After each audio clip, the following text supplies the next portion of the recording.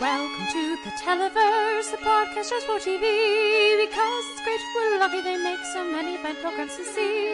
Your hosts Noel and Kate like to debate the merits of all that they've seen. Comedy, genre, reality, drama, and anything that's in between. Welcome to the Televerse. Let's get the show. Hello and welcome to the Televerse. This is Kate Kulzick, joined today by Noel, Kirkpatrick, and Noel. We've got some TV to talk about this week. I'm very appreciative. Okay, so yes, Killing Eve is finishing up its season, and yes, Insecure has had, by all accounts, a very strong season. And no, I have not started either of them. And yes, I'm very certain I will at least really, really like Insecure of those two. But you know what I did watch this week? I watched competitive flower arranging. So there's a lot of TV to talk about. There is, yeah. And that's how bottom of the barrel we're getting is competitive flower arranging. No, it's not because it's bottom of the barrel. It's because that is the content I'm looking for right now. That's fair. And to be fair, Killing Eve kind of sucks this season, so. Okay, I'm not feeling too bad about that choice then. No, but no, fine. Like, I there are reasons that my brain is going, yeah, just rewatch Sense8 and rewatch Limitless and put on some Ultimate Tag. And because some Holey Moley. And some Holey Moley. 2 episodes of Holey Moley this yes. week. Listeners, I'm breaking her down bit by bit. What we're saying is there's quite a bit of reality talk this week, because that's where my brain is at. So yeah, we still have a lot of TV to talk about. In a few weeks, we will start getting creative, but we're not there yet. And we wanted to mention, because I forgot last week, we heard from Vince over on Twitter, no new TV seasons until January 2021. That sounds like a good opportunity for us to bring back the DVD shelf, and may I suggest Everwood and or Life. I know, shocking suggestions coming from me. And obviously, we've talked about it before, I'm a big fan of Life, so I would be down for that when we get there. But I've actually never seen any Everwood. I have seen a good amount of Everwood. We watched it on Sunday evenings when the WB would air reruns of their primetime programming, as lead-ins to their primetime stuff that they did on Sundays sometimes. So I've seen a good bit of it. So I'm vaguely familiar with the show enough to know that Chris Pratt is really famous now, and Gregory Smith went from being an actor to being a director. Which I think is probably the better choice. Not a comment on his talent, just directing is more fun. So, yeah, but also, may I suggest, because the entire thing is now available on HBO Max, The Big Bang Theory. All 11 seasons. No. No? No. It's an important piece of contemporary television history. No. Friends? I could deal with some Friends, but I'm putting my foot down on Big Bang Theory, despite very much enjoying certain aspects of that show, because the show improves dramatically when they add to the cast with the female cohorts, right? Yes. The other women. It does, significantly. And then it stagnates again.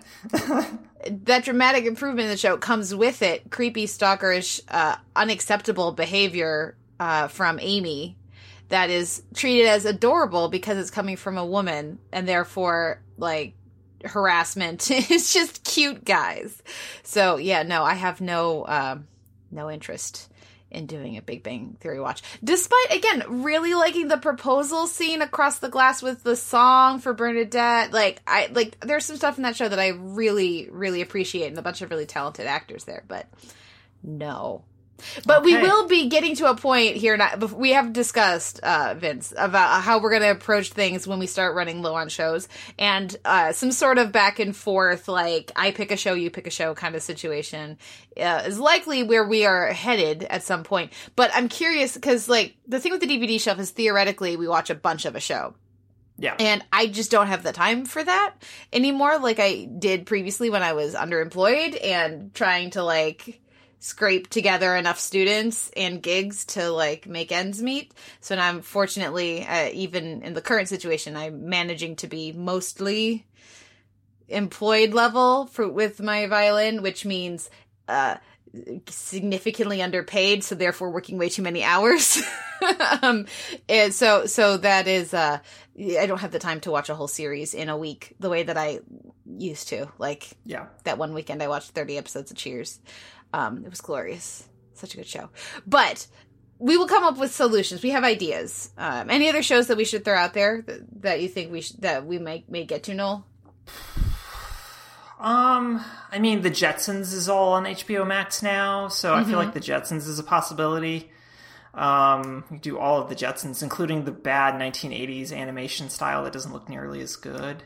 Like, these are the thoughts I have now. See, whereas I'm more like, can we hunt down dinosaurs? Can we hunt down some of the dinosaurs is really hard to find, I think, which is a shame, because that's great. Yeah. No, it's going to be what's available streaming, since libraries aren't available right now. Libraries are certainly less available. So listeners, reach out and let us know what shows you want us to like, either, let's say this, focus on short run shows. So miniseries, I would be all for like doing a bunch of like really eventful miniseries that I have never seen. That could be good. Or did you ever see Merlin? No, I never did see Merlin. Oh man, I'd like to revisit Merlin, especially now that Sam Neill's like a total chick magnet. Anyway, it's the dog. It's the dog on all the social media. Weird. But or shows that were like one and done, or like 2 seasons but not that many episodes, or kinds of shows where you can give us a list of 10 episodes that we can watch and have like a good sense of the show, something like that. So what we're saying is a lot of British comedies, everyone. Oh yeah, is what we're looking for, is a lot of British comedies. Very here for British comedy. So. We've been thinking about it. We have ideas, but we want to hear from you guys too of things that you would be excited about us talking about. Because I mean, the one that keeps coming up in my brain, because I still feel like I didn't give it a good enough shot for Carl, is Detectorists. I feel like I need to give that one another go, but we've already talked about it on the show, so it wouldn't be for that. It would just be for my own like conscience, because I still feel bad about that one. News-wise in the TV world, unfortunately, as anticipated, but we were hoping against hope, Emergence was canceled, but Stumptown was renewed, so get ready to get stumped in season 2, whenever that is. Whenever that is, right. No, yeah, I'm very disappointed about Emergence, but absolutely not surprised in any way, shape, or form. Because we were literally the only 3 people watching that show. And I say 3 because I'm counting my partner in that. Yeah. So, yeah, but Stumptown I'm very glad about, and I'm hoping that they sort of recalibrate the show just a smidge. Yeah. Because they need to do something with their supporting cast and figure out what that supporting cast is and how it interacts.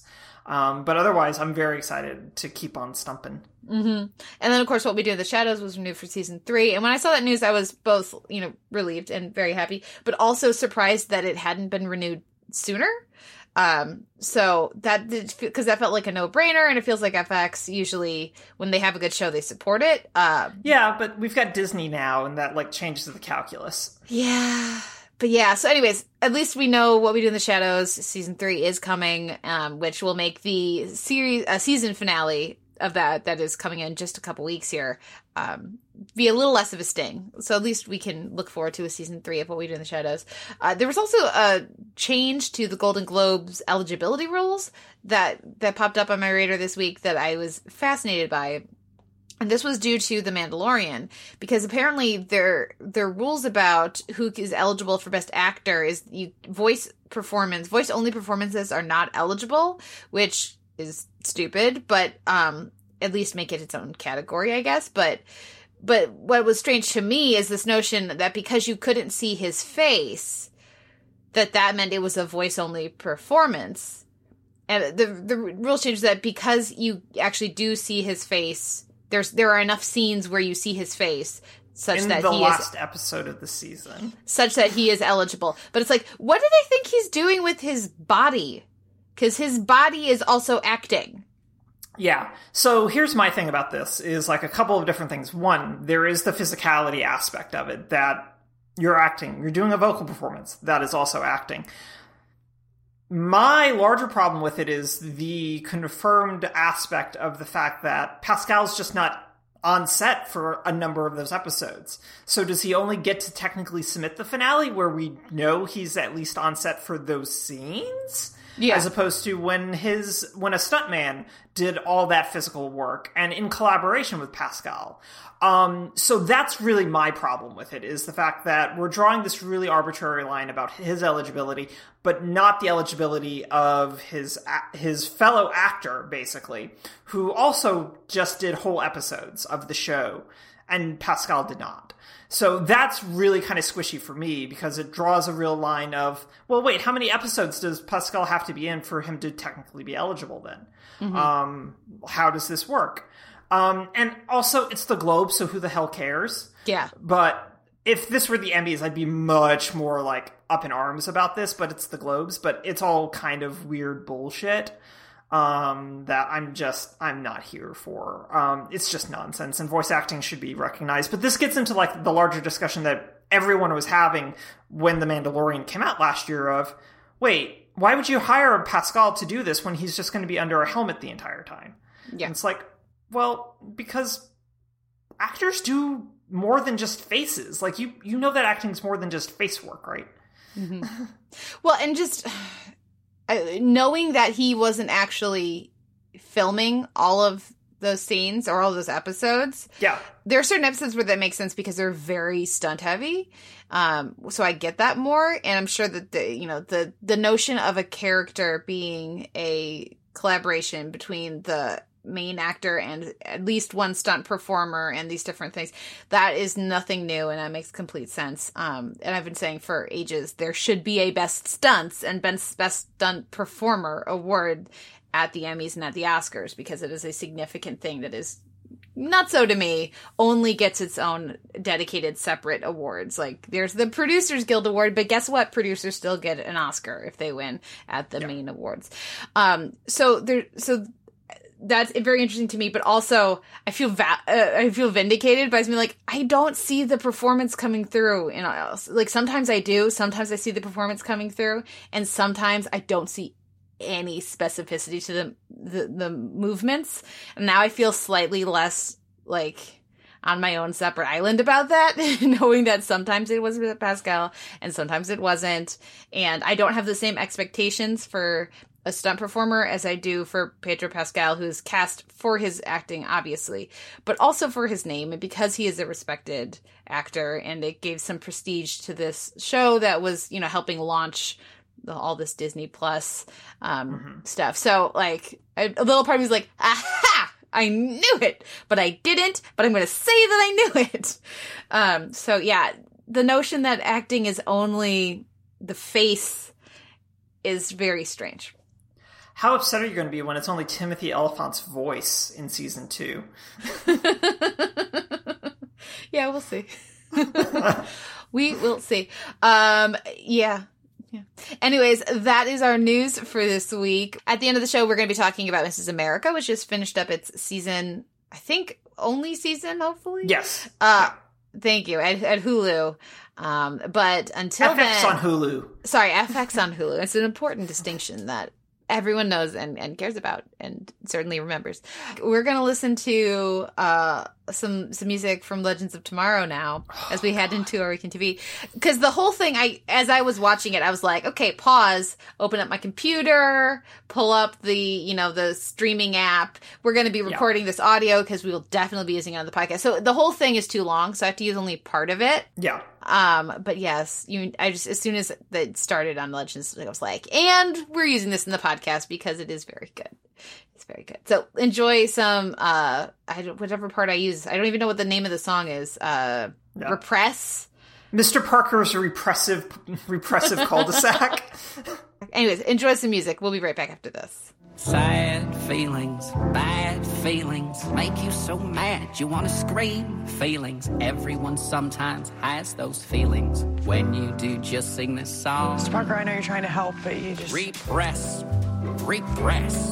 I'll go back and repress.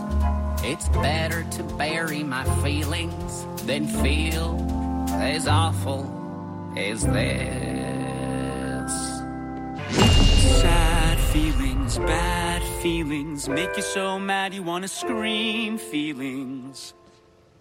Everyone sometimes has those feelings. When you do, just sing this song. Ignore.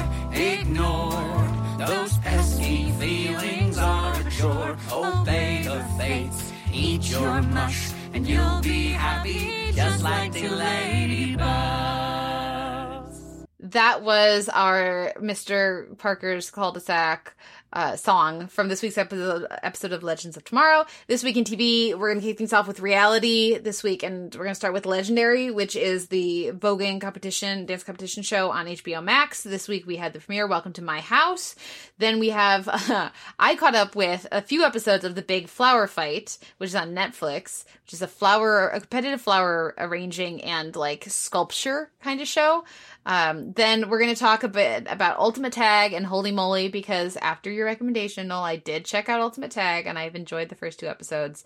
And then, of course, I had to compare contrast with Holey Moley, so that's coming in a little bit. Then we'll talk Drag Race and their reunion episode Alone Together. Then move on to genre with Marvel's Agents of S.H.I.E.L.D., The New Deal, immediately followed by Legends of Tomorrow, the one where we're tapped on TV. And we will round things out with the Good Fight finale. The gang finds Jeffrey Epstein's killer. What is this episode called? The gang finds out who killed Jeffrey Epstein. Oh, thank you. And then just a bit about the season overall, because we haven't talked as much about the season for a while. But first up is Legendary on HBO Max. I've seen the first 2 of this. They made the first 2 available. So I've also seen the first episode that has an elimination, but I thought it was really smart of them to introduce the houses and the format and everything without any elimination in the first episode. What did you think of this show? How familiar were you with voguing beforehand? And, was this a good move to, launch with the start of HBO Max? So as a well-educated, white, upper to middle class person who has almost a master's in media studies, I've seen Paris is Burning. Right? So I'm familiar with the ballroom scene through the lens of Paris is Burning, which admittedly is dated in terms of just being from like the late 80s and early 90s. But not enough that I didn't go like, I know who the House of Ninja is. I know who the House of Saint Laurent is. I know like the House of, there was another house, I think it was the House of West, that I'd like maybe heard of. But not through Paris is Burning. So I'm familiar enough with it in like that conceptualization of it. That a lot of this was just like, we're going to do introductions. And I think that works okay. I think that, I should say, I only watched the first episode.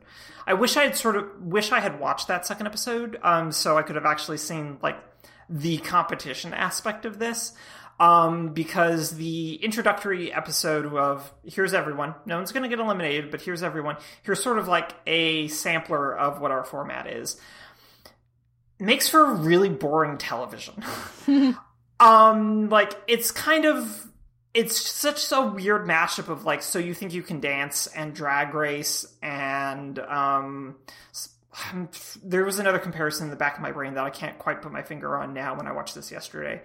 But like, it just never kind of, like, the first episode never comes together for me in any way, shape, or form that feels compelling or interesting, as opposed to just little set pieces each and now. There's no narrative, basically. And so it just felt more like a chain of like almost like short music videos for me, rather than I have a sense of who these people are. I have a sense of what this show is about.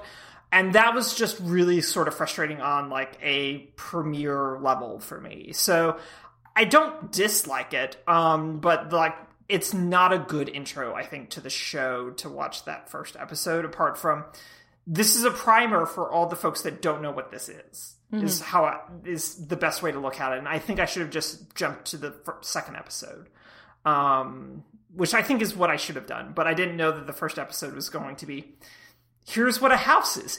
Here's the history of voguing real fast.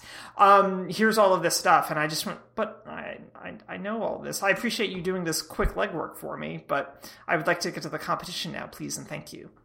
So were the dances then, like the sequences of the different houses performing, wasn't enough for you? It really wasn't enough, and part of that was also, I don't like the way that they're edited. I think it chops up a lot of them depending on like the pace of it. Because who is it that did largely face covers? Was it Gucci?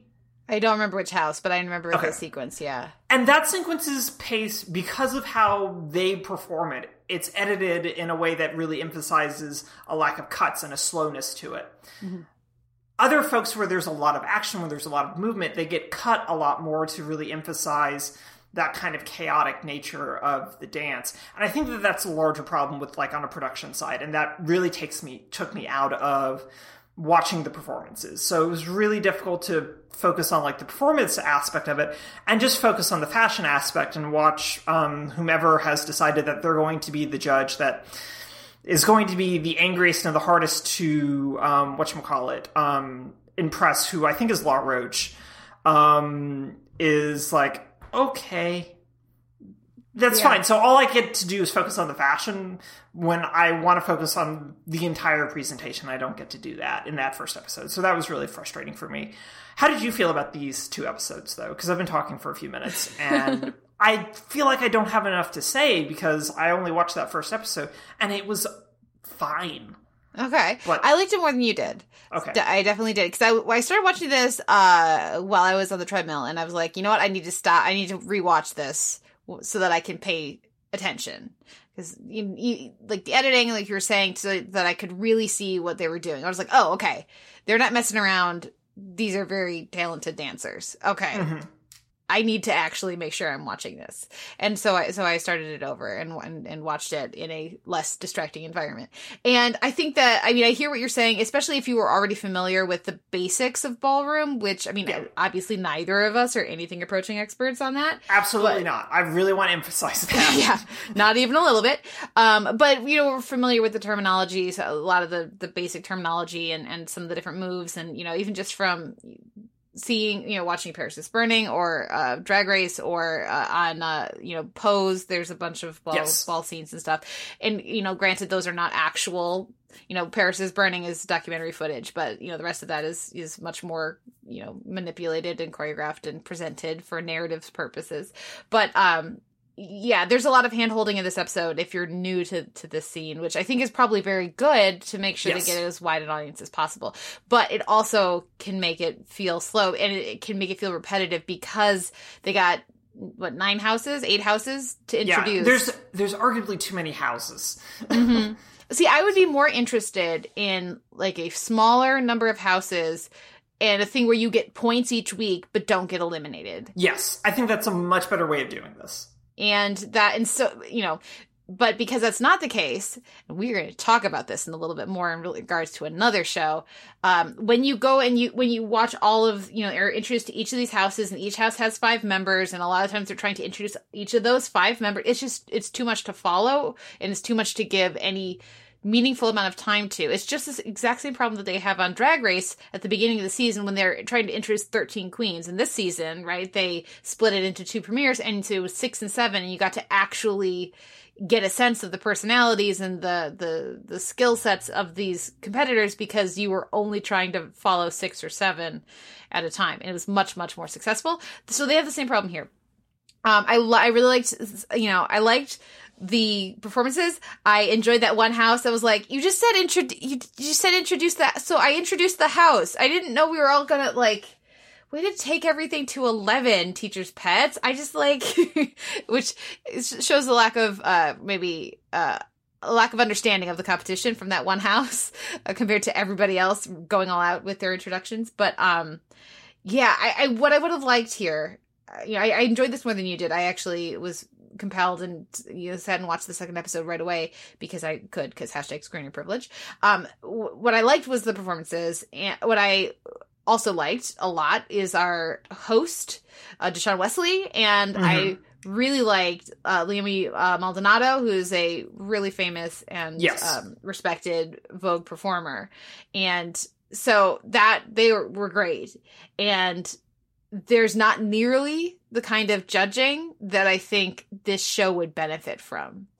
And if they had at least one more person on the judging panel who has strong connections to the voguing world and could give some technique and like specific critiques, it would do it a world of benefit. Because while I enjoy the personalities that they're doing, I don't have any connection to La Roche or Megan the Stallion. I really appreciate Jamila Jamil, but do you remember that controversy that happened when she was announced? Yeah. And they said, well, they started out saying she was going to host and judge. And then they said, no, she's not hosting. She's just one of the judges. You know, and then this really respected Voguer is going to be the MC. Well, it happens a bit in this first episode. But in the second episode, it happens way more. There is a clear, like, Jamila Jamil is supposed to be the host because like every time there's an announcement from the judges or like this person is eliminated or this person is the winner, she always says it. She gives the description of the categories. She gives the thing. It's like, why are you doing that? You've got an MC right here who's very good. Yeah. Let him be the MC and you be one of the judges. Yeah. But that's not, like, there's a clear delineation. They also bring in a guest judge starting in the second episode, some celebrity to be on the panel. So now there's 5 judges and only one of them who knows what they're talking about. And the judging, because there isn't judging really in this, they just give some feedback in the first episode. But they can either give them 10s across the board or they can cut them. And that's it. So they don't actually give them numbers. So you can't get a sense of like, that was good, that was like a 6. This is an 8. And here, now I will tell you why they got a higher ranking. It's just either yes or no. It's a pass-fail. And then when it's down to 2, then they pick who they like better. Okay. And so that's how they structure it. And I think it's because they've got judges who can't tell you why something got a 7 and not an 8. Yeah. And the dancers are talented enough and specific enough and interesting enough that I would much rather have, like, I've got my issues with So You Think You Can Dance, but everyone on that panel, even the person, whoever each season is there to be the nice one, they always come from a performance background of some sort. Yeah. There's not a lack of expertise. There's not a lack of expertise, even if that judge isn't always playing that, even if they're playing it down and being very generic, you know that the person knows what they're talking about. And in this, it's a lot of just reactions to things and not like, you know, so basically I just go like, okay, what does Leomi say? Okay, that's the person I'm actually going to believe because they know what they're talking about. Yeah. And these other people are entertaining, but they are not, in my opinion, they are not up to the challenge represented by the talent level of the dancers. Okay. And so I'm of two minds about it because I think it's great that this dance form is getting this platform because it's always frustrating to me on So You Think You Can Dance. Somebody comes out and vogues the house down and they never take them to even the next level of the competition because the So You Think You Can Dance just doesn't have that same respect for voguing, which is very frustrating. So I appreciate that there's, you know, this is a very good platform for a bunch of really talented dancers. But I wish they had done a better job with the structure and with their judging panel. And I don't know why they didn't, other than maybe budget. Yeah, and I don't know. Like, I have so many questions about this show in terms of, like, the production development cycle of it. Yeah. And what it was. Because based on what you've told me regarding Jamil, it very much sounds like they want to do Padma from Top Chef, and except for the fact that Padma knows what the fuck she's talking about. Well, and then it would be like if they have Padma on the panel, but then they have someone else hosting all the other, it's very strange. Yeah. So, I don't know. You know, if you're on the fence, I would say watch episode 2 because then we can talk about it next week and you can tell me what you think. No, I'll definitely watch the second episode and maybe the third if it should be out by the time we record next week. Yeah. So I'll carve out space for that in between watching sad Irish people next week. It's a show that we'll be talking about next week, everyone. Oh, I didn't realize they released both episodes this week. Oh, okay, cool. Then I can not mince my words. Yeah. The second episode's already available. It dropped with the first episode on Wednesday when HBO Max rolled out. Yeah. I just would appreciate, as someone with an affinity for voguing and the ballroom scene and all of that, I want to understand it better by watching this show. I want to be able to appreciate the dancers and what they're able to do, which is really neat, and appreciate everything that else that goes into putting on a show, which is featured in the second episode about like costuming and choreography and lighting and all that, which is cool. But I also want to walk away knowing more about it, and I don't feel like I am. Yeah, that's fair. More on this next week. Do you know more about flower arranging now after watching some of the big flower fight season 1, which is currently on Netflix, and a lot of people are talking about? Yeah, no, I don't. So it's the most obvious Great British Bake Off clone so far. Okay. Even though there's only one round. But each episode has one sculpture that they're doing. How dare you say that when making it is a thing? I know, right? That speaks to just how blatant they are with this one. Also, we love making it, so it's not shade. Yeah. Yeah. The reason that I finally pushed play on this is that one of the hosts is Natasha Demetrio, or Nadja from What We Do in the Shadows. Exactly, right? I was like, oh my god, I'm watching this. And she's delightful. Mm-hmm. But here's why. Okay, if you watch it, I get it, listeners. If you, and I might go back and watch more of it too. It was very great to fall asleep to and wake up by the end, and then like see the final results. Go like, oh, those are really cool. Like that's my level of commitment to this. But they commit one of the cardinal sins of reality competition shows in that they don't show us everyone's sculptures every week. So in the second episode, you're still meeting teams that competed in the first episode, but we never saw their finished sculpture. And you can't do that. That's not acceptable. And I think the reason is because they don't want it to be too scattered, or maybe they didn't look very good. Mm-hmm. So they only show the best and the worst. But like, if your show can't handle, also the judge is not very good. They have one main judge and they bring in a guest judge every week. So that's not a good idea either. No. But you should not have more hosts than you have judges. Anyways, so there's a laudable attention to topics like sustainability. That's a big part of the first episode. Mm-hmm. And so there's some more awareness and more like trying to engage with different issues around like landscaping and sculpture and flowers and everything like that. Than I anticipated, which I was really happy to see.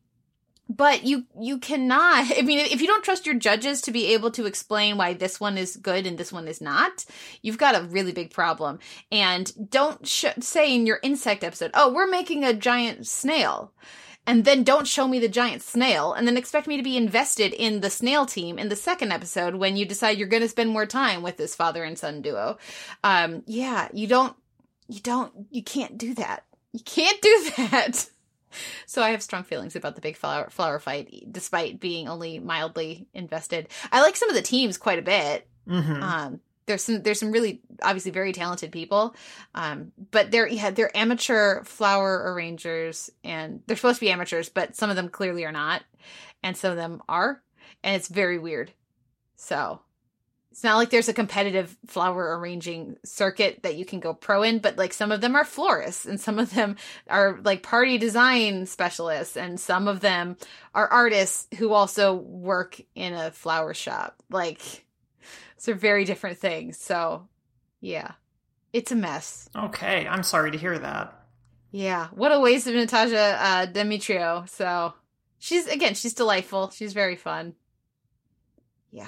Let's talk about Ultimate Tag. Okay. So you talked about this last week. Yeah. And I was intrigued, so I watched it. And it is real dumb. It's so dumb. It's so stupid.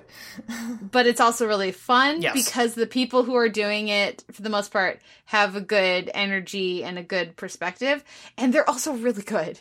Like, the taggers are insane, obviously. That's their job. But the competitors are ridiculous, like Olympic competitive track star, and I'm like they are not messing around with who they found to do this, and they most of them still get their butts kicked, and it's really fun. It's a bit too repetitive, yes, for me.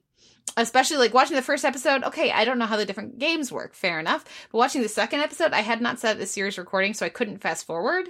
And it's like, I don't need you to explain dodge tag to me again. But I understand that if this is your first episode, which is very possible, you would need that explain. Okay, I see the problem here, but I need to be able to fast forward because there's way too much filler. Also, the Watt brothers, like you said, are not very good. They're so and bad. The show should have gone a Holey Moley route and gone for comedians instead of athletes. Yes. And it would be so much better if they had comedians. Yeah. Well, that's the thing is, like, with Holey Moley, you have, like, an actual sportscaster paired with a comedian. And that makes a world of difference in terms of, like, the level of enjoyment here. And the Watt brothers are just very bad on television. And they're terrible commentators because this is a weird thing to, like, provide commentary on. And they're also not, to my knowledge, that they're not actual, like, they don't do, like, a lot of play-by-play commentary type stuff. And as someone who has watched, like, both Holey Moley, but whatchamacallit, Battle of the Network Stars, which they brought back, and also Marble Racing recently, of, like, if you just commit to the idea of doing telecasting, sports commentary type stuff, you can make anything really interesting. Like, well, the people who've been coronavirus, like, sports announcing, like, walks in the park and stuff. Right. Or their dogs eating food. Like, yeah, there's it's been so great. much stuff that you can do. Yeah. And so that lack of that here in Ultimate Tag is really weird and very noticeable, like, in the second episode for me, after, like, getting over the whole, this is very silly and I'm enjoying it. And now I'm like, there are so many flaws in this show that could be fixed with just a couple of different tweaks. And it would actually be pretty solid. Yeah. The people in that second episode, man, like, everybody in the first episode was very good. Yeah. But the second episode was particularly strong. I was like, why didn't they start with this one? Yeah. Because, like, damn. Mm-hmm. So I love how the backgrounds you want are not martial arts. You don't need the right kind of speed for that. That's not going to help you. Though they're all insanely in good shape. But, like, you need track people. Yeah. And you need people with agility. Yes. So whether that's, like, some sort of parkour, like you were saying last week, or if, like, the basketball person in the first episode does pretty well, because, again, you need to be able to change directions and stuff, or like the football players, because, again, same thing, you need to be able to spin and dodge. It was watching this, what I also like about it, which I think is an improvement over something like Ninja Warrior, which I'm a big fan of with Ninja Warrior, is that the nice thing about Ninja Warrior is that there are certain personalities you get to know over the different seasons who come back every year. And you don't get that here. But what you do get here that is nice is that people aren't just eliminated once and then they're gone. So that happened, you get a first round where you spend time with everybody, and then you don't have an elimination for a little bit. So even if someone gets tagged, they're still going to have another shot. You can invest more. You can, like, play along with them throughout the episode until the final showdown round. So that really helps. I also am enjoying some of the taggers more than the others. Yeah, that's fair. I feel like LaFleur and Flo are the best taggers. Yeah, probably. I mean, that's the thing about the taggers, is that the ones that do parkour, like, and free running, are definitely, like, the best ones. Because they can just go over top and not have to go around. And that's the thing, is, like, the courses are set up for you to go over top, because going low or not going, like, over the obstacles is death. Yeah. You will be tagged. Yeah, you're gonna get tagged. But also, like, I really appreciate, like, the person who is the Iron Giantess. Oh, yeah. Has just an immense amount of personality, but also she's great. Not buying into, like, the whole persona thing of just, like, I'm going to be kind of cool. And it's just like, oh, that's very good. I appreciate you very much. I like that you don't buy into your gimmick too much, unlike the geek who's going whole hog on his gimmick, Which I kind of the kid with the tongues. Ugh. Like, I know they told you to do the tongue thing because it makes you look younger, but like, it's stop doing it. But I've also watched some of the Geeks Like YouTube stuff, and he is delightful on YouTube. Okay. Yeah. So I had fun with it. I also appreciate that there actually legitimately is strategy to the different rounds. Yeah. And that after, if you watch it more of it at a certain point, you can appreciate that. So like your first watching, you're going, this is ridiculous. By your second, third, fourth episode, you can develop very specific and detailed approaches to how you feel the correct way to play is. For example, in the end, you don't try to dodge the taggers. You just accept that you're going to get tagged. Yes. And you go as fast as you can. Yeah. And if you manage to not get tagged, like I think one person so far has managed to not get tagged by one of the people at the end, congratulations. You're very impressive. Yes. So like that element of it is pretty fun. And I feel like Dome Tag is the part where there's the most of strategy like that, which is pretty neat. But which is why, like in the second episode, I was really disappointed that they did that whole this is highlights reel of Dome Tag, because I'm just like, yeah, Dome Tag's the most exciting one you can do. Also, why are you not putting Atomic Ant in for Dome Tag every single time? Yeah. No, it's kind of like they haven't figured... I don't think that they figured out what their taggers are good at yet. Because, like, I don't know if you remember, but, like, American Gladiators... Some of those gladiators had, like, specialty, like, events that they were always in. And you were just like, oh, fuck, that person is doomed. Because Laser is doing the thing. So that's sort of, like, the thing that I'm, like... interested in seeing if they figure that out as they produce more episodes. The only other thing I think is worth mentioning is all the audience members with their obviously show produced signs of like all the taggers. Yeah. It's just like, you don't know who any of these people are. Yeah. The show just gave you these signs and told you to wave them around so you could maybe be on TV. And that takes us to Holey Moley, which of course does the same thing. And I still don't care, but I think I can appreciate the things that Holey Moley does very well that Ultimate Tag does not. Yeah. And so while Ultimate Tag is much more high energy, the Holey Moley's pacing and the comedy of it, I can appreciate even more having watched Ultimate Tag. So some of them are just fun. Some of the different challenges are just fun. The one where they have 2.5 seconds to run past all the 8 outhouses before the door opens and knocks them into the drink is entertaining. One person almost beat it, and she was a second, not even a second late to start. If she had burst right when it, burst forward right when it, she could go, she probably would have made it.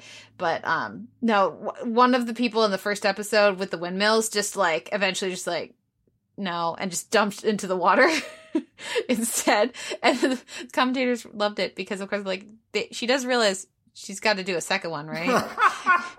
And then she did do the second one. So she took the 1-stroke penalty, but she wasn't going to take the 2-stroke penalty. So some of the structure and design of it is not all that compelling, but they get a surprisingly effective hour-long comedic, event show out of it. Yeah. Everything considered. So I had some fun with those this week, though I don't know.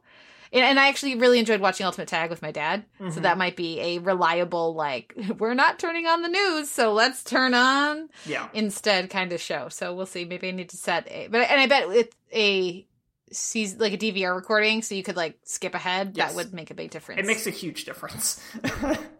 So I'll have to do that. Next up is Drag Race with Alone Together, the reunion show. And I wrote this up over at the AV Club. And my biggest takeaway, mostly my biggest thing was, this looked really good. Yes. They did a really, really good job. And yes, all the queens look great except for Ru. Because, come on, Ru. What was happening there? You can try a little harder. But, I was so impressed by the editing. Yes. Both the video and the audio editing for this, however they managed to film this, congratulations, well done. I'm sure they sent cameras and lighting rigs and everything and mic packs to everybody. But just there are jokes that went back and forth that seemingly had a no to a minuscule amount of lag. And I still am not quite sure of how they filmed this such that they were not talking over each other so much that they could actually hear and respond to what people were saying. At first I assumed that they just like muted everybody except like the one or two people who were talking, and then they recorded them and then like could like cut it back in. They told people to just to react. But then there were a few times where people would like react to something that the person who was being interviewed said, and then somebody else responded back. Like, so I was really impressed. And I mean, yes, it's just a standard reunion show, but I'm now rather excited for what the finale might be based on the production level of this reunion. Yeah, I think that's the key takeaway, because I generally found the reunion episode to both be a reunion episode, but also kind of boring. Especially in a season where a lot of the drama happened very early and was not even particularly good drama. So the fact that we have to rehash stuff between Britta and Adrian, it's just like... Oh, sorry, Britta and Aiden. It's like, no, I don't care. And as you and I have discussed elsewhere, it's been a year for these people. They're just past it, and and other people are like, no. And it's just like, no, like, everyone's fine. It's okay. Let's move on. So I think, like, the production aspect of this episode is what's more impressive about everything than like the narrative or the discussion of everything that happened on the season. So yeah, no, just the sound editing, the visual editing, really chaining together good reaction shots and then reaction commentary. It's really well put together. And like you, I'm very excited to see what the finale that airs today as we record is going to look like, because I feel like it's going to look really, really good. I hope that it looks really, really good, and I hope that Rue looks really, really good as opposed to what Rue looks like in this episode. Yeah, okay, so going with the theme of like slumber party, that one person did not follow through, who just did not. Britta did not. You didn't follow the brief. Yeah, some of the people didn't follow the brief, but it was so smart. It was so smart, because it just gave it this intimate feel. It gave it a feel of like now of people like relaxing and having like, you know, happy hour together with their friends. You know, like it let it feel more intimate, which is appropriate for a reunion show. Mm-hmm. They know these queens are not going to have drama. You know, they weren't giving us drama throughout the season. Like, with a different set of queens, you would have approached this differently. Yes. But with this set, it was going to be very friendly, very cordial, and very, like, amiable through the whole thing. So having that kind of, like, pop some popcorn and put your hair up and rollers, you know, and we're just going to relax kind of a thing. Or dress up as Scrooge. Or dress up as Ebenezer Scrooge, but make it drag. Yeah. Yeah. And so with that theme, I was trying, like, the hoodie... Right? I was like, okay, I get loungewear. I mean, you could have gone for a robe, but whatever. And then I was like, is the mask supposed to be a face mask? That's what I ultimately went with in my write-up. Yeah. It's obviously not. Yeah. But, and it was because Rue didn't want to have to do makeup, because he didn't have a team there to do his makeup for him. He hasn't had to do his own makeup for like high def close up TV in a very long time.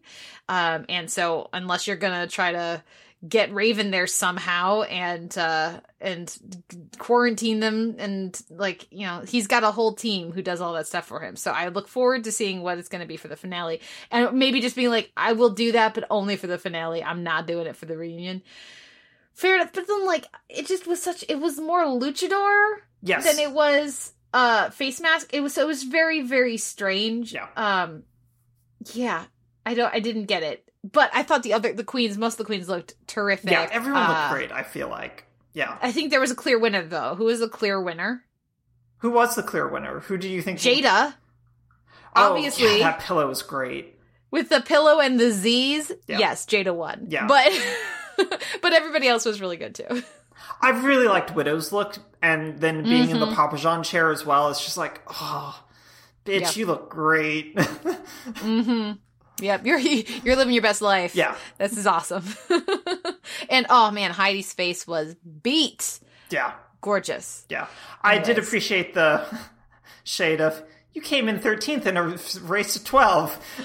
Can we talk about those real quick? Because the reads were excellent. Yes. And some people have been like, you know, shading it because they were so obviously reading them. Yes. It's like, what do you think they do during the regular season? They memorize them ahead of time. Like, Yeah, no, they are not on the spot. Oh, Nikki, you're reading that off a card right now or a screen, and you're not hiding it very well, but I also don't care because this is how this works. And because they were actually very good reads. I had difficulties deciding who I thought was the best because there were several people. Yeah, they didn't do enough of them. They did not, especially considering there wasn't a library challenge either this year. Yeah, but I think it's because everybody got to do like 2 instead of having 8 people, you know. So because there were all 12 of them there, you know. But yeah, it just I was glad that they did do a reading challenge and that the reads were so good. And the whole thing I thought was fun. And mostly it did what it needed to do, which was clear the air on a couple things so that hopefully Britta will stop getting death threats. And then let them psych people up for the finale. So, yeah, we'll see. More on the finale next week. Now let's go over to genre. And we have Marvel's Agents of S.H.I.E.L.D., The New Deal. And I had some difficulty remembering the specifics of the setup. Yeah, apparently there was a unknown amount of time that it took to set all of this stuff up. And I don't remember exactly the deal with that, but I imagine we'll be told eventually. The main takeaway for me was, looky, time travel. Oh, look, Agents of S.H.I.E.L.D. is going to do Legends of Tomorrow because there are certain time period hotspots that they can travel to, and they're going to go back and forth following the bad guys. Yeah, the bad guys. You've heard about the casting for this season, yes? I know, nothing about this season. Do you want me to tell you or no? There's one guest star that it's very exciting. Oh, no, I know about that. Are you talking about Enver? Okay. Yeah. No, I know about Enver. So I'm very excited for them to hop forward a couple decades, so we can hang out with them for Gokaj. But mostly I'm like, you want to do Legends in your own shieldy way? I'm very here for it. Yeah, no, I'm okay with it. No, this episode's, I had the same thing of I kind of forgot what the premise of this season was going to be.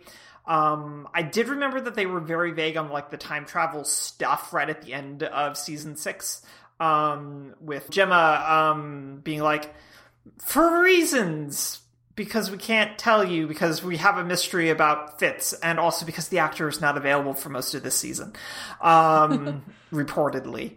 So all of that and working through that. But it was also just we're just going to hang out in 1931 and do some weird stuff. And we're going to have weird face stealing stuff. It's kind of gross and creepy, and I like it. And also, the Konings were terrible earlier. It's just yes, Patton Oswalt gets to play a dick.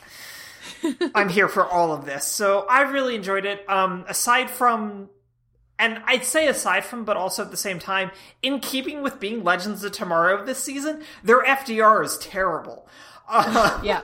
Just legitimately bad, which is a very Legends of Tomorrow thing to do. So I was generally pretty happy with all the silliness, and I liked all the jokes about Zeke just being you don't get to file any patents. Yeah, that was good. Ripples, not waves. Ripples, not waves. And I like that whole time stream idea concept of them being this is how we're going to justify this. And I just, that's good. I appreciate you getting that out of the way. So all in all, I'm here for all of this.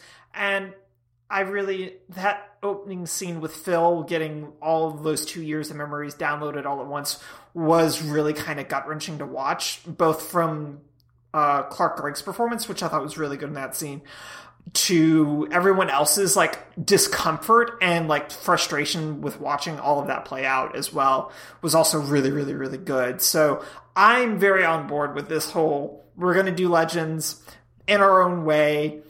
And also, here's everything you liked about this show, and we're going to figure it out because this is our swan song season. So I'm very excited about it. Yeah. The only other scene I wanted to make sure to mention is I appreciate, for a show that has done, for an able-bodied person, this is not my place to say, but what seems like a very good job with disability representation with Yo-Yo. I thought that they gave, because there are certain things that they're going to have trouble with in the past, and having such a diverse cast is going to cause problems for them, as it already starts to in this first episode. But having a woman walk around with robot arms is not a thing you can do in the past. Yes. And have without, waves. So them finally giving her normal looking, flesh and bone looking hands, is a significant thing. And I really appreciate the way they approached it. And I also hope that when they end up back in the future, she is back to her normal hands. Yeah. But I thought that I really appreciated that they addressed that they aren't going to just kind of put her in gloves all season and pretend it's not a thing, you know? And that they will, I imagine they will not be shut. Like the scene of her touching her face was absolutely beautiful. And it's something that I hadn't thought about with the show in its various forms of representation, making Mac the leader, all this stuff that it has done very well throughout its run, in general.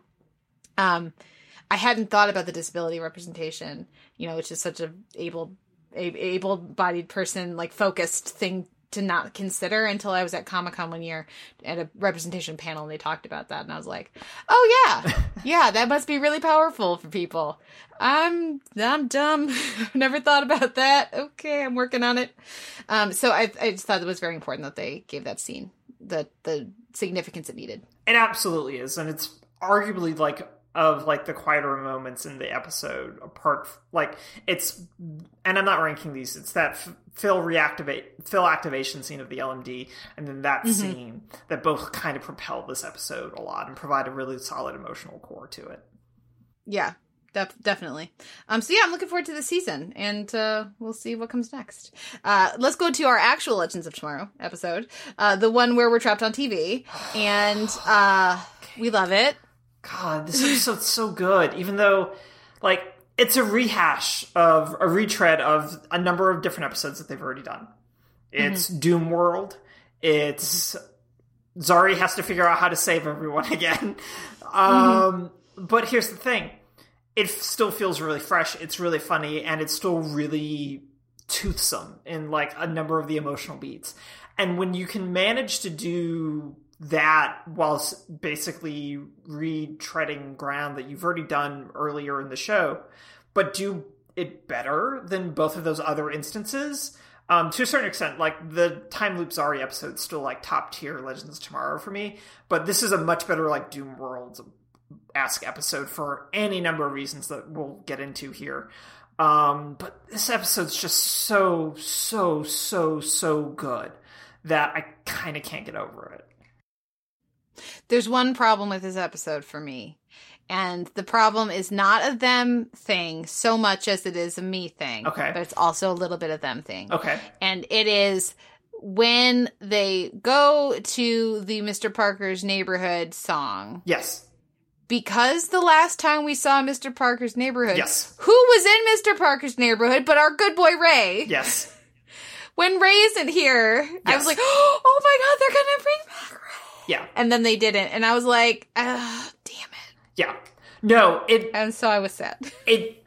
It's a weird thing because I knew I got excited, but then my partner pointed out, no, he's not in the trailer for this. They had someone else in the cardigan. So I just went, oh, that's right. We're not going to get Ray. That's really frustrating. I really wanted Ray here. Because there's no reason for him not to be here other than money and contracts. Yeah. Because lots of people are there that have no need to be there. Yeah. Yeah. No, it's we managed to get Ramona Young back for an episode, very effectively used and utilized in this episode as well. Though arguably all the weird supporting side characters from various storylines, including Rory's family, popping up towards the end and being... his I'd hit that. It's just yes, Mom, gross. It's just oh, I love this show so much. But no, I absolutely agree that it's very weird that it's not Ray. And it feels like a weird sort of sidebar, but they really want that sinister nasally thing for that sequence. Yeah, but that's not why it's not Ray. Yeah, that's why it's not Ray. That's not why it's not Ray, because then Ray would have to be in the finale and the show moving forward. And they wanted to write him off. Yeah. So that's why it's not him. Yeah. And I said to deal with that as much as I would it was as much as it would have made all of our little, Legends hearts go pitter pat. But aside from that separate element. I thought that they really nailed their different parodies. Yes. Was it like Ultimate Buds? Yeah, so they did Ultimate Buds for Friends, which is just... Yeah. Was really, really well done. They've got Downton Abbey for High Castle Abbey, which... Nailing both the music for that is like what's really key in that sequence, and they really hit the Downton Abbey score. They crushed the score. Yeah. It was exactly right. It's too perfect. As someone who has listened to that soundtrack quite a bit because it's really good, it's like, oh no, that is all very correct. And then Star Trip for our 2 captains for life with a crew that never dies because they're all androids. It was very good. Aside from the fact that I was just like, where's Rory? Where's Rory? Where's Rory? Is he in like professional wrestling? And then to have him be Khan, but movie Khan, not TV series Khan, because you need to do glorious hair. You need to do the hair, and he's doing a different voice, and just like, show that was worth you making me wait.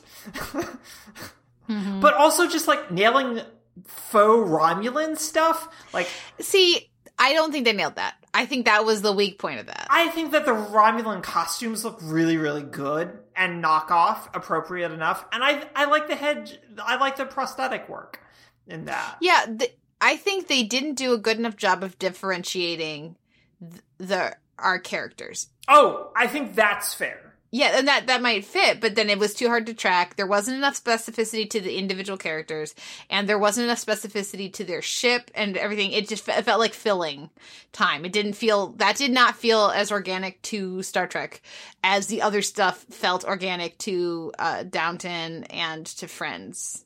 Mm-hmm.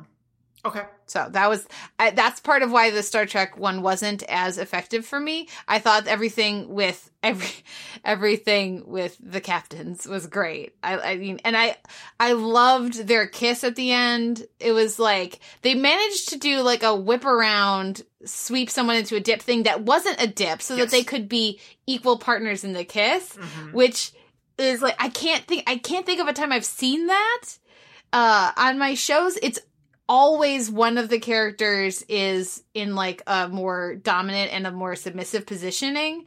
And so to not do that felt very pointed and empowering in such an awesome way. Yeah, it was so cool. Yeah. Not to mention, I'm sure, all of the fun that you can have with all the slashers out there, the slash figures. It's just like you hit the slash layers and then you're just like, there are gay people in a TOS parody. It's all very good. And and Katie Lotz's Shatner impression is just... It was fun. I've seen better. They're significantly better, but she didn't want to overdo it, which I appreciate, because it's really easy to overdo a Shatner impression. Oh, I see. I thought it was overdone. Oh, okay. Well, also, if you're going to overdo a ham... That's the ham to overdo. Yeah, that's true. That's true. I really liked the Spock of it all too. Yeah. And we cannot finish discussing this without mentioning Constantine's hair. Oh, because that was my favorite part of all the Downton stuff. I like that it just steadily starts taking on color too. It's very good. And I really just appreciated. Also, like, we should take a moment to, like, really get into, like, Tala Ash, like, how good she's been this season, but then to, like, really drive that home in this episode, of, like, the vocal work that she's been doing to differentiate Zari and Zari, and, like, how those differences play. It's really, really, it's really good, and, like, they should never let her leave this show. Well, that's the thing, is I kind of need them to keep both of the Zaris and also Behrad, which they can't do, because the ship is already too full. Yes. So, I have a feeling one of the Zaris is going to die in the next episode, but I would really like them to just, like... I want them to be on the show, but if they can't be on the show, I want Astra to go off into the sunset. Yes. And I want... Zari 2.0 and Behrad to go off into the sunset, and Zari 1.0 can stay on the show, because let's be honest.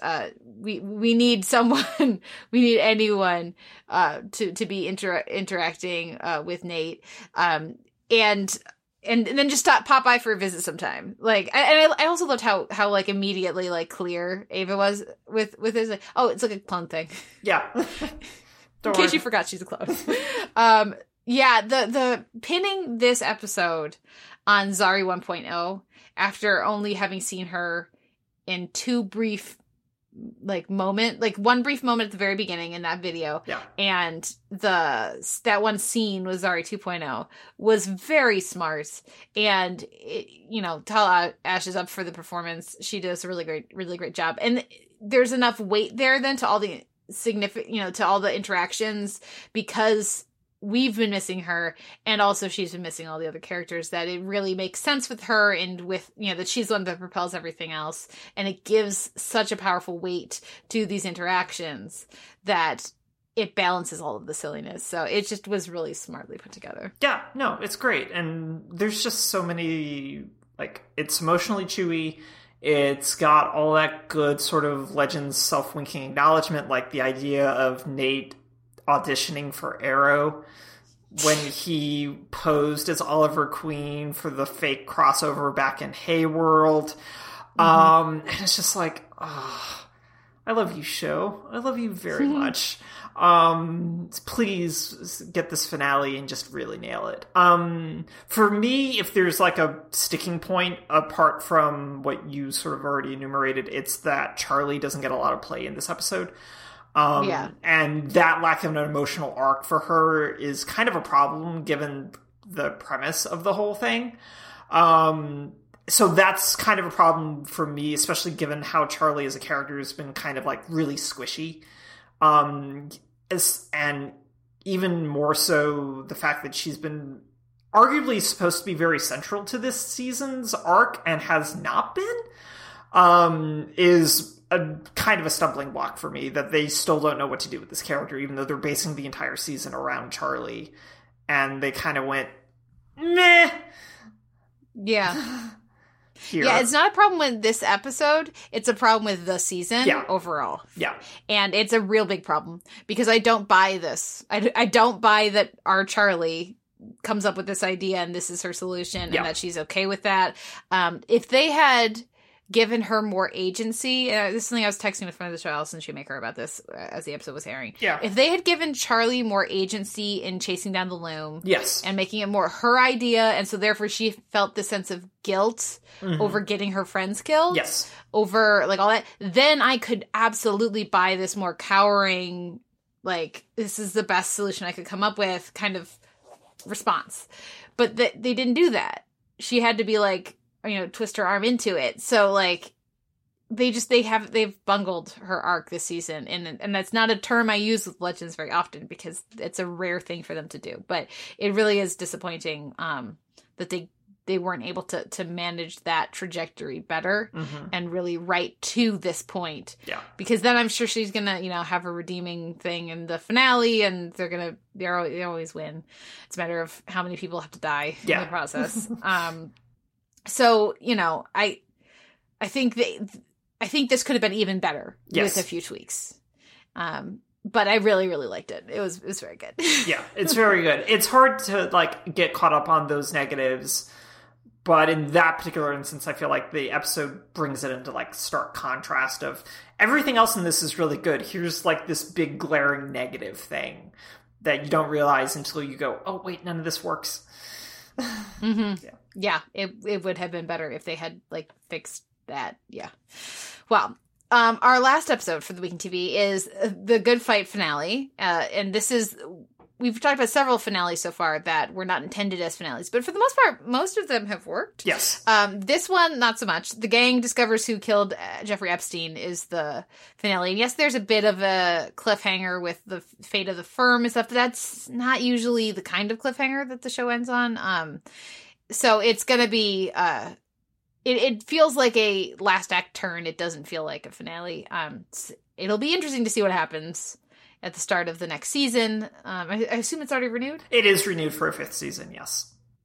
Okay, so let's start with the Jeffrey Epstein of it all, and then let's go to everything else. So, Sure. What did you think of the case of the week and how they handled it? Did you like the eventual reveal at the end?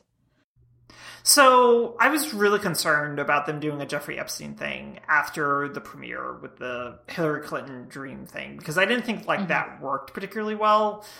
Because the Harvey Weinstein of all just didn't come together in a way that I thought really made sense for me. And I also just didn't like the general politics of it. So that was barriers. This works much better, I think. I think the whole idea of wanting to avoid falling into a conspiracy trap and then immediately falling into one, and how easy that is, and dramatizing how easy that is, I think is really, really compelling and really, really interesting. To demonstrate just you want things to make sense, and you're going to latch on to something that helps you make sense. And a lot of this is real. Bill Barr's dad actually did write a book that was this book. And it's just your mind kind of leaks things out of your ear when you think about that. And so all of that, and watching it just slowly build into this own little conspiracy that uncovered the truth, air quotes, a truth, I think is just really, really interesting. And then to just wrap it all into a large Citizen Kane reference at the halfway through, and then really drive it home, down to seeding it out from this idea of, I really want to make him his own Hearst Castle, which is what Xanadu and Citizen Kane is supposed to be based on, and all of this stuff. And it's all there throughout from Bud, and just all of this stuff. And then just ending with a Citizen Kane reference, and then going, no, wait, the sled's a red herring. We've got the real Rosebud in the parasite cavern. And it's just oh, you f***ers. So I actually really enjoyed the case of the week. I like how they presented it. I liked the whole layering of it. It's just really good. And ultimately, I think pinning 618 into this to a certain degree to kind of give a thematic button to the season, even if it doesn't work as a finale, I think still works as a thematic finale for them. Even if it doesn't work as a good plot finale, since they were really gearing up for that in episode 8, which is why all the Julia stuff in this episode is actually from episode 8, that they had shot for a few days, and that was all they were going to get. So all the Julia stuff's from episode 8. That they worked in so that they could have some sort of a cliffhanger to carry them through to season 5. But I really, really liked it. I liked the weirdness. I liked this show ending on a dick joke. Just all of this. I think this show's so fucking weird, Kate. So I really liked it. I thought it was good. I thoroughly enjoyed it. How did you feel about it? I think I really liked the case of the week. It was funny. It was ridiculous. And how do you avoid conspiracy theories with figures like Epstein? Yeah, right? no, exactly. That's the problem. How? Yeah. If it's if you end up completely separated, divorced from conspiracy theories or things that sound like conspiracy theories, it means you aren't engaging with the facts because of what his life was. So Yeah, I think just they had the right balance with that in this episode, I thought, and they did a good job of having characters back away from and embrace that in equal measure at various points, and taking characters who are usually more reserved and letting them be the ones to bring up those issues. I thought worked well. So yeah, it was fun. It was ridiculous and it was fun. The larger stuff with the season, I did not know that the Julia stuff was from the next episode. Mm-hmm. That makes sense. Yeah. But it was good that they put it in. I'm glad that they were able to incorporate it here. And we'll see what happens with that. But the tensions with the firm make sense. We have to talk about some of the casting news for next year. Yes. But the stuff with the firm made sense. There are some larger issues or questions I have about the season that I don't know whether they would have been resolved with the final 3 episodes or not. I'm very confused about the Hugh Dancy stuff. Yes. Other than enjoying Hugh Dancy and being, appreciating him being on my TV. And, I don't know that I buy the character, and I don't know that I buy his interactions with a lot of the cast. So, and though that military episode was fun, military court is always a hoot on these shows. But yeah, I still enjoyed this episode, and I look forward to what's going to come next. There's some casting we have to talk about, though. And the first casting we have to talk about is Donna Lynn Champlin as the cheerleader, which I'm sad that they burned that casting because now she can't be on in a recurring role. But also, I never would have thought of that, and it is glorious. Yeah, no, it's like I immediately went into Smorgasbordy and went, best cameo right here. This is it. No one's going to do this better. Just because it comes out of nowhere. And it's just like, all right, I know she's done a lot of Broadway work, but I feel like she's here because the Kings love Crazy Ex-Girlfriend. That is my headcanon, is that they love Crazy Ex-Girlfriend. Yeah, she's very, very good, and how memorable. And I was like mid-text to Allison when I was like, Kate, she's not awake yet. You're up stupid early. Stop. You're going to talk to her later today when we talk about Lucifer. So just wait 5 hours. Yeah. So, and listeners, she's behind in the good fight. So unfortunately we can't share an Allison reaction, but yeah, it was delightful and very good, and yay. I look forward to Allison's thoughts when she gets there. But the other casting thing we have to talk about is that Delroy Lindo's not going to be on the show next year. Yes. And there was something about an Instagram live story saying Cush Jumbo may not be on the show next year either. Right. So breaking it all down, Lindo's departure was announced back in February before the show even premiered, because he is going to headline a ABC drama called Harlem's Kitchen that he was very, very excited about and very interested in. And his contract was also up at the end of this season anyway. And he was very, very excited about this show, Harlem's Kitchen. And they even tried to figure out if the production overlap could be avoided. It wasn't going to be, so he opted to do this pilot. The door is going to be open for him to come back if the pilot doesn't get picked up, and who the hell knows, given the everything of it all right now. But his departure is not apparently based on any animosity about him being on The Good Fight, because apparently he really, really enjoys doing the show. So it's got nothing to do with the show in any way, shape, or form. It's just this other project came along that he was going to be the lead of, and he was very, very excited about doing it. So it has absolutely nothing to do with his unhappiness with The Good Fight or anything like those, because he really likes being on the show, apparently. So that's really good. And the door is open for him to come back if he wants to come back, basically. So that's really good as well, because I don't like the idea of this show without him. Yeah, he feels like a necessary counterpoint to Baranski. Yeah, no, he's... And the dynamics of Yeah, no, he's very necessary, I feel like. And that character is very necessary. Then the Cush Jumbo apparently announced on an Instagram Live thing that she's not coming back.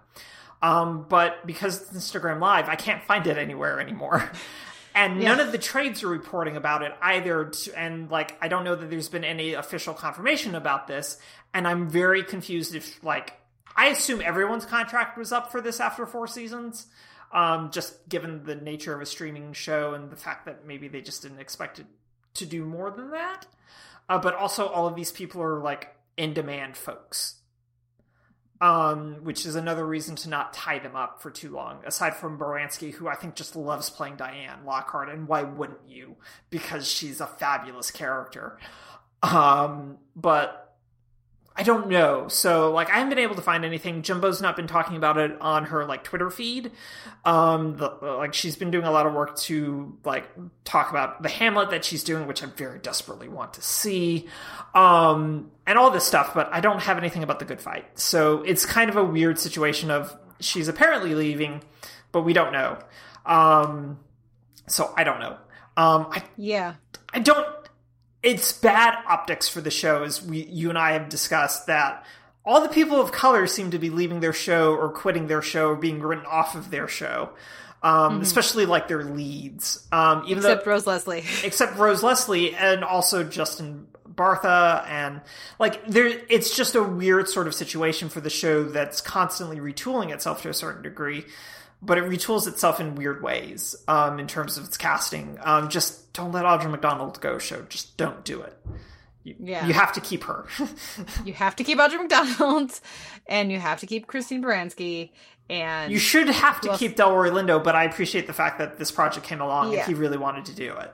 And his contract was up, so... I'm more invested in, like, in Cush Jumbo's performance than I am in most of the things in the show. Yeah. Even though she's been stranded in another show this season, much to, like, her detriment, also to the fact of, like, she has a kid. Does she, though? Does she really have a kid? If we never see the kid, does the kid exist? Yeah. Pizzagate. Yeah. Maybe they can have her win a $20 million hand of poker, and so then she retires. Yeah. To go to choose was it family, friends, and sleep? Yes. Instead of work and fitness. So I'm very hesitant about what that'll mean for the show. Yes. I was not hesitant about Rose Leslie because the show didn't know what to do with that character, with Maya. I was not hesitant about losing Bartha, though he was fun on the show because the main, Luca's the main character that matters in that little corner of things. But both, if they're losing both of those performers right at the same time, that's gonna be rough. Yeah, though they have a plot reason that they can do it because they need to cut 20% of their budget, right? And that little scene with the check marks and I thought that was actually a really great little way to visualize that. Yeah, no, it was a really good way of visualizing it, and then. It's so weird that in a show and with these creators and this franchise where firm shenanigans should be at the forefront, and then the whole thing of Lara Cat screwing them over by putting Diane into pro bono to lower her billable hours and thus preventing them from being able to buy themselves out should be the ultimate sort of gut punch, but then it's no guys, Jeffrey Epstein stuff. And it's just, it shows where the King's priorities are now, that I just they're going full weird, as opposed to hitting the fan type stuff, which is what that should feel like. And yet it's not the main thrust. It feels really satisfying on a narrative level, but it's not what you remember about the episode until you start ticking through it. Yeah. Well, any other thoughts on this season? It's hard to say because of how truncated this season ended up being in a way that other truncated seasons were not. So I think it's arguably maybe their weakest season, just because of being shorter, but also it kind of lacked a focus, I think. That Memo 618 just wasn't quite able to give them, but maybe it all would have also snapped into focus by the end. Probably, maybe, but like you said, Hugh Dancy's character just, I don't know what Hugh Dancy's character does in this show. As much as I enjoy his kind of weirdo performance on it, it doesn't gel with a lot of the other stuff that's happening. So I think that had they had their full season, maybe things would have felt better, but as it is, it lacks a focus for me that I was really sort of interested in watching. But at the same time, the idea of The Good Fight doing sort of a conspiracy thriller season, complete with a really bad car chase in episode 6, I like this show so much, and it's very much on my wavelength that I can't be too upset, but I definitely think this is probably their weakest season since season 1. But it's also their weakest season in this like retooled post-Trump kind of worldview season that they started really tapping into in season 2. So that's kind of how I feel about it, is like, this is the weakest version of what this show is now, but it's also the weakest version of the show overall, I think, is not barring like what they were trying to do in season 1. How did you feel about it? Oh, I like it more than you do. Okay. Or maybe an accurate thing is that when I think of this season, I will think of the firm politics, I will think of some of these different storylines, and I will think of Memo 618. Yeah. You know what I won't think about? I won't think about microdosing. That's fair. I won't think about the Maya and her stupid family stuff, and I also won't think about Maya like Breaking Bad. Fentanyl lollipops for life. Yeah, like there's a lot of things I won't think about. Mm-hmm. And I will think about Sarah Steele talking about plants. Will you think about Jeffrey Epstein's dick? No. I will scrub that out of there. Yeah, that's okay. That's okay. I will think about them peering into that tiny torture hole and being like, don't go in there, because you don't know who's hiding in this island. You're going to die. Have you ever seen a horror movie? You're going to die. So I kept waiting for Marissa to say, how have you not seen Parasite? It's on Hulu now. I loved the costuming for her, because that blouse was definitely given to her to give it an Indiana Jones feel. And that was great. So yeah, no, I like this season more than you did, but it definitely was hampered by being so truncated. With those last 3 episodes. They very easily could have, don't know if they would have, but they could have tied things together quite a bit, and in a particularly compelling way. So we'll see what happens next season. But for right now, what wins your week in TV? There is a correct answer. There is a correct answer, and it's a 2-way tie between Legends of Tomorrow and The Good Fight finale. The correct answer, yes, is indeed Legends of Tomorrow. Yeah. I like The Good Fight finale, but for me, it's, you know, it's no Legends of Tomorrow, the one where we are trapped on TV. So. Both episodes had Citizen Kane references. What more do you want? Ray Palmer. That's what I want. Yeah, that's what we all want. On that bittersweet note, we'll take a break, listen to a trailer, and come back to talk about Mrs. America. Please join me in welcoming Phyllis Schlafly. They say that women are like tea bags. You don't know their strength until they get into hot water. We need to talk about the threat of the women's liberation movement. So let me be clear. I am not against women working outside the home. That's their choice. What I am against is a small elitist group putting down homemakers. They want to create a sex-neutral society, which will mean that women are going to find themselves with 2 full-time jobs.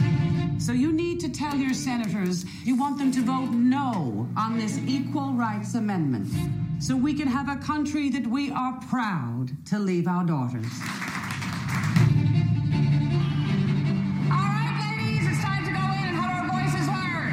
Housewives have no idea what it's like to have to work to survive. They're scared. It will damage family life. How much time do we give people to adapt to change? Our women do not want to sacrifice their present privileges for some phony equality with men. I think we should focus... Could you take notes for us? You probably have the best penmanship. Oh, of course. Why should women accept this picture of a half-life? They truly believe that men and women are the same. It's not enough for them to have the right to work. We want equal pay for equal work. Now, you tell me that's liberation? Well, that isn't liberation. Liberation's in the home. You are not really a housewife. You are a full-time lobbyist. I have let you run around this country with your cause. I have raised 6 of your children. Can't keep me from going. Why would God put this fire in me if he didn't want me to act on it? We need to demand true equality. We are here to move history forward. We will lead America and take our country back.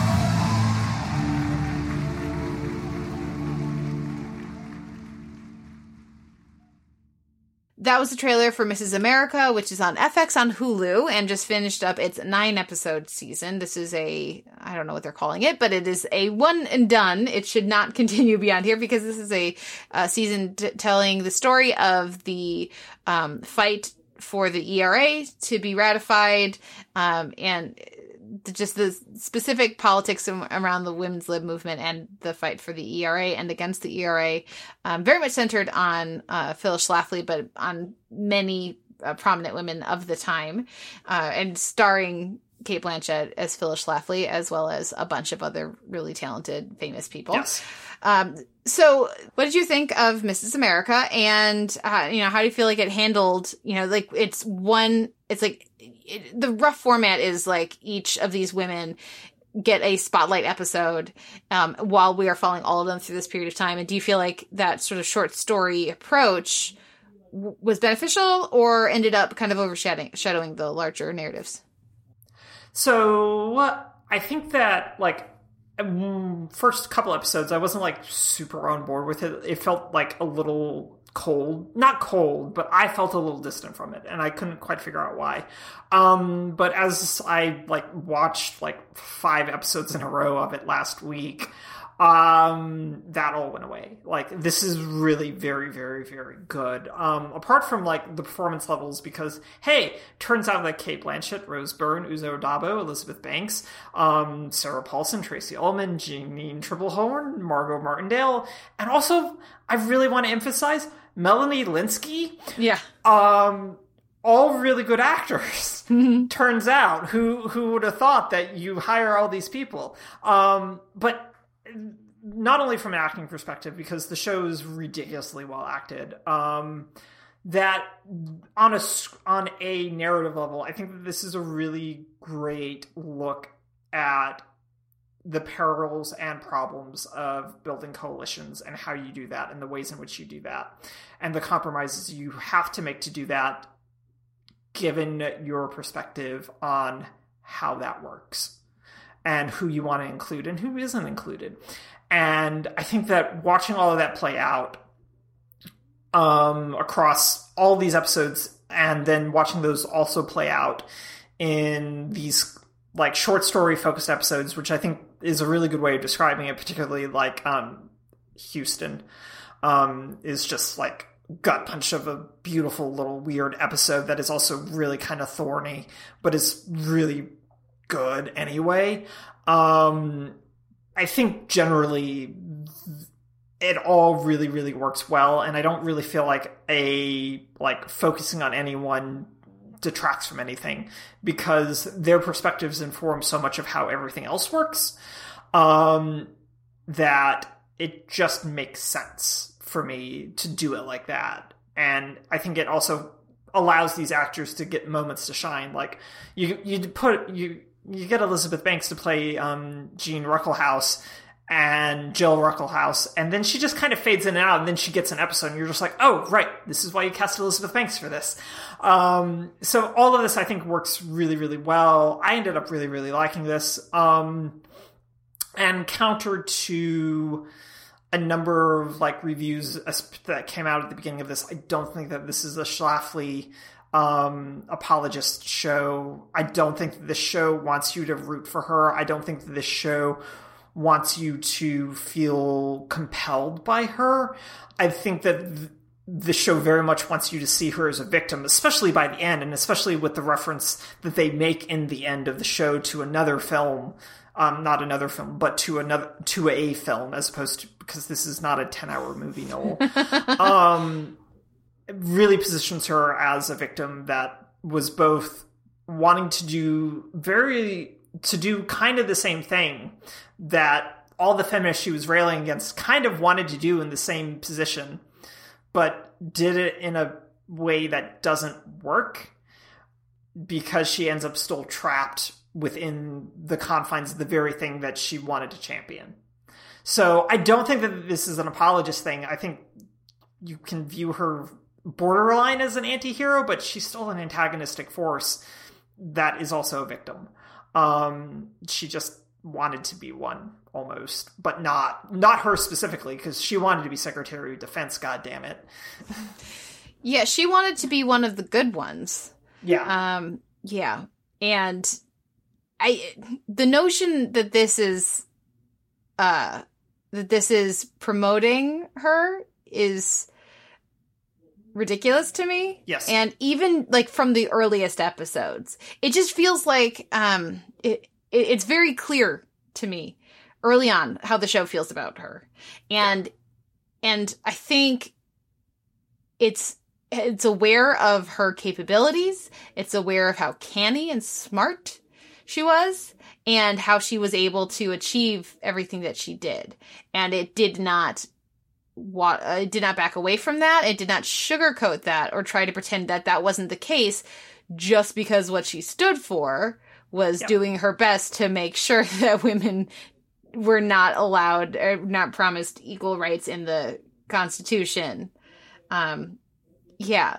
So, like, the fact that her goal is not what most people, I feel confident saying that, most people watching it would agree with, doesn't change the fact that she was incredibly smart and incredibly underestimated. You know, the notion that it's an underdog story, but the underdogs are the bad guys, you know?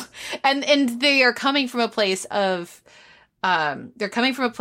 feeling maligned and underappreciated and not seen and not invited into the coalition by that coalition. And so it's a cautionary tale at the same time. So there's a lot that this is doing. Besides all of the excellent performances, let's also shout out Niecy Nash, who doesn't get nearly enough to do, but is terrific, of course, in her few scenes. But is also, by the nature of the politics, on the fringe of it because of what she wants to do, which is the other thing. Like, it's very purposeful, but her performance as Flo Kennedy is great. Yeah. And then Annie Priest is really good. It's Midge. Andrea Navedo is, of course, always enjoy seeing her pop up. She got a little more to do here than she did on The Good Fight this season. A little bit more. There's a bunch of really terrific performances throughout. But for me, the takeaway is I got my eye on Davi Waller, who is the creator, and whose credits as a writer previously are Commander-in-Chief, only one episode, Desperate Housewives, Eli Stone, Mad Men, and Halt and Catch Fire, and something called American Odyssey, which I apparently need to look up, because if you say, oh yeah, one of the writers from Mad Men, Eli Stone, Desperate Housewives, and Halt and Catch Fire is doing a show about the ERA, I say, I will watch that. So yeah, she's also a playwright. But yeah, I'm very excited for whatever comes next, because I think it's a really smart way to handle this complicated and interesting material. I feel like Cate Blanchett is getting most of the attention, but can we also give some attention to Rose Byrne? Because as Gloria Steinem, I mean, I feel like a lot of people are underfamiliar with Phyllis Schlafly, and hopefully that will change now thanks to this. But Steinem is like sort of the opposite issue, where she's such a viewed figure that, and I mean, we're very familiar with Rose Byrne, but you put her in that hair with those glasses, and I felt like I was watching Steinem, and the again, if what feels like, for someone who's not an expert on this topic or this period of history, what feels like a very clear-eyed view of her and her strengths and weaknesses, and of just the handling of the women's lib movement by a group of well-intentioned, mostly straight white women, is something for the well-intentioned straight white women in the audience, like myself, to really take in and really consider. And I thought it was an important equalizing force.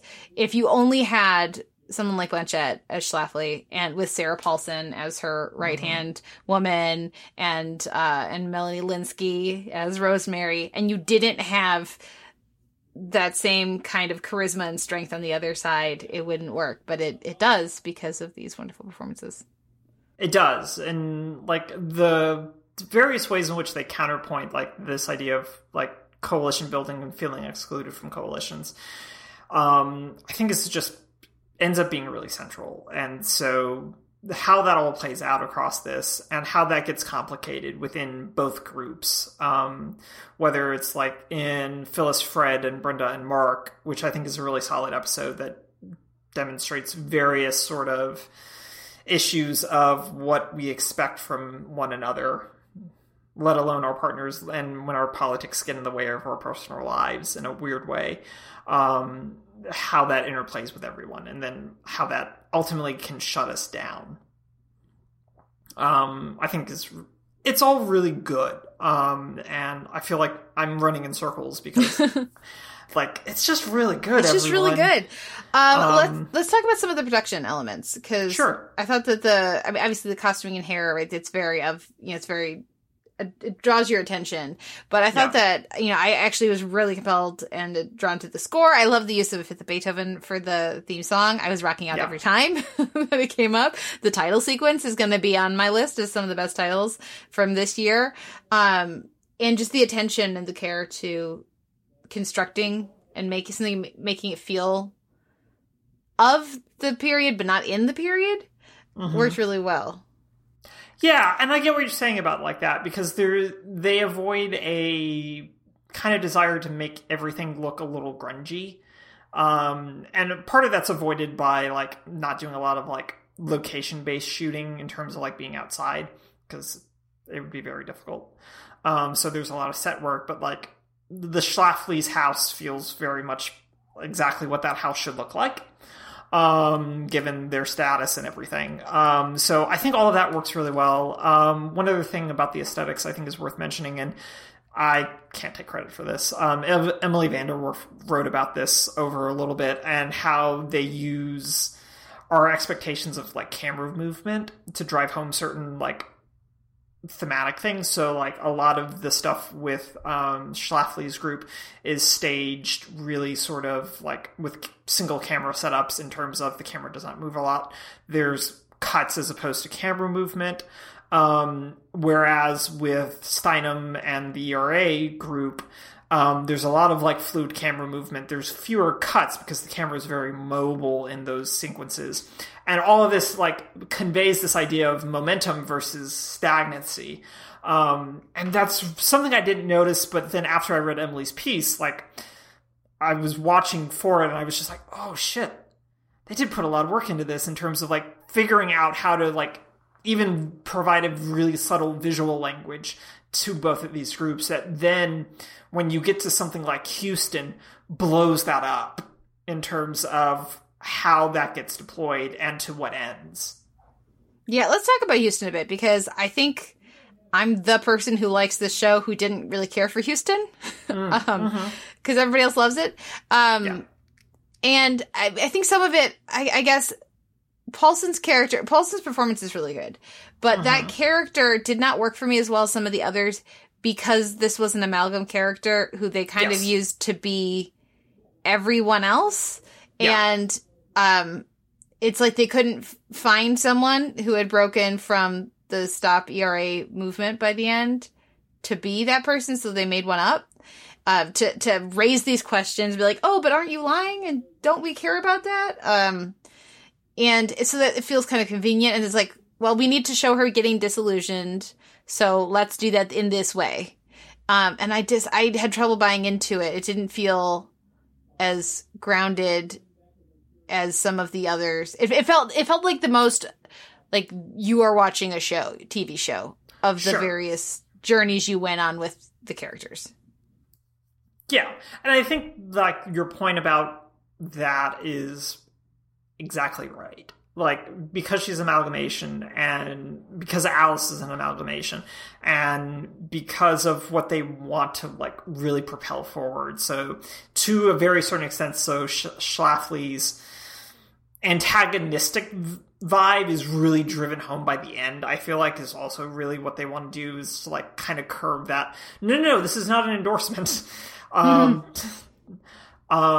is why that's there. But I do agree that this episode, more than the other ones, feels like you're watching a show. But everybody else seems to have liked it, and I know that you liked it too. So I did, but and it's okay though, because I think your criticisms of that episode are really valid, and I think that episode is both really delightful and interesting, but it is hamstrung by a number of issues that you've just completely laid out, which is why it's such a thorny, weird little episode in this show. But I also feel like those little issues probably make it a little bit better than these other episodes, because those other episodes have that kind of polished sense to them, and this one feels a little more ragdoll. And I don't necessarily begrudge a show wanting or ending up with a ragdoll of an episode like this, because Alice herself is both a ragdoll of a character because she's stitched together from a number of people, but she's also ends up being sort of the ragdoll of the movement on her side of things. So I think that it works, but yeah, I think it works, but I really very much understand where you're coming from with it. I don't think it's the perfect episode for this show, because there are a number of very perfect kind of episodes for this show, but it's definitely, I think, the most interesting of the episodes, just on a this is a very different approach to how we're going to tell this story, and I think that's part of the reason why a lot of people latched onto it. Well, and I do think that while it feels more like I'm telling a story than a lot of the other scenes and approaches, there are definitely people who went to that women's conference and took a pill that they thought they knew what it was and it wasn't, and went on a trip and had a life-changing experience too. That's definitely a thing that was happening at this time as well. So while it's not, and also it happens at conferences and conventions to this day. Yeah. So that is a valid story worth telling in this more prismed sort of approach to how they're going to tell this story. So, but one of the things that I thought was really interesting watching, and I guess my final thought as we wrap up here, is it was really compelling to see some of these different moments treated with just enough hindsight. So a moment like in the finale, all of the group, the committee or whatever, the commission, thank you, resigning, in solidarity with Bella, and it's treated very much as a hell yeah solidarity moment, but then as the viewer, okay, and also not because of this necessarily, but I'm sure it didn't help with turnout. Carter's going to lose re-election, Reagan's going to come in, and things are going to get worse. And so I thought that there was a good awareness of the difficulties around these different choices. And while moments earlier in the season hit that a little, I think, too heavy. I mentioned when we talked about the premiere, all these discussions of, that's just a right-wing radical from Illinois. And I'm just sitting here going Jeannie Ives, who is running for my congressional seat. Anyways,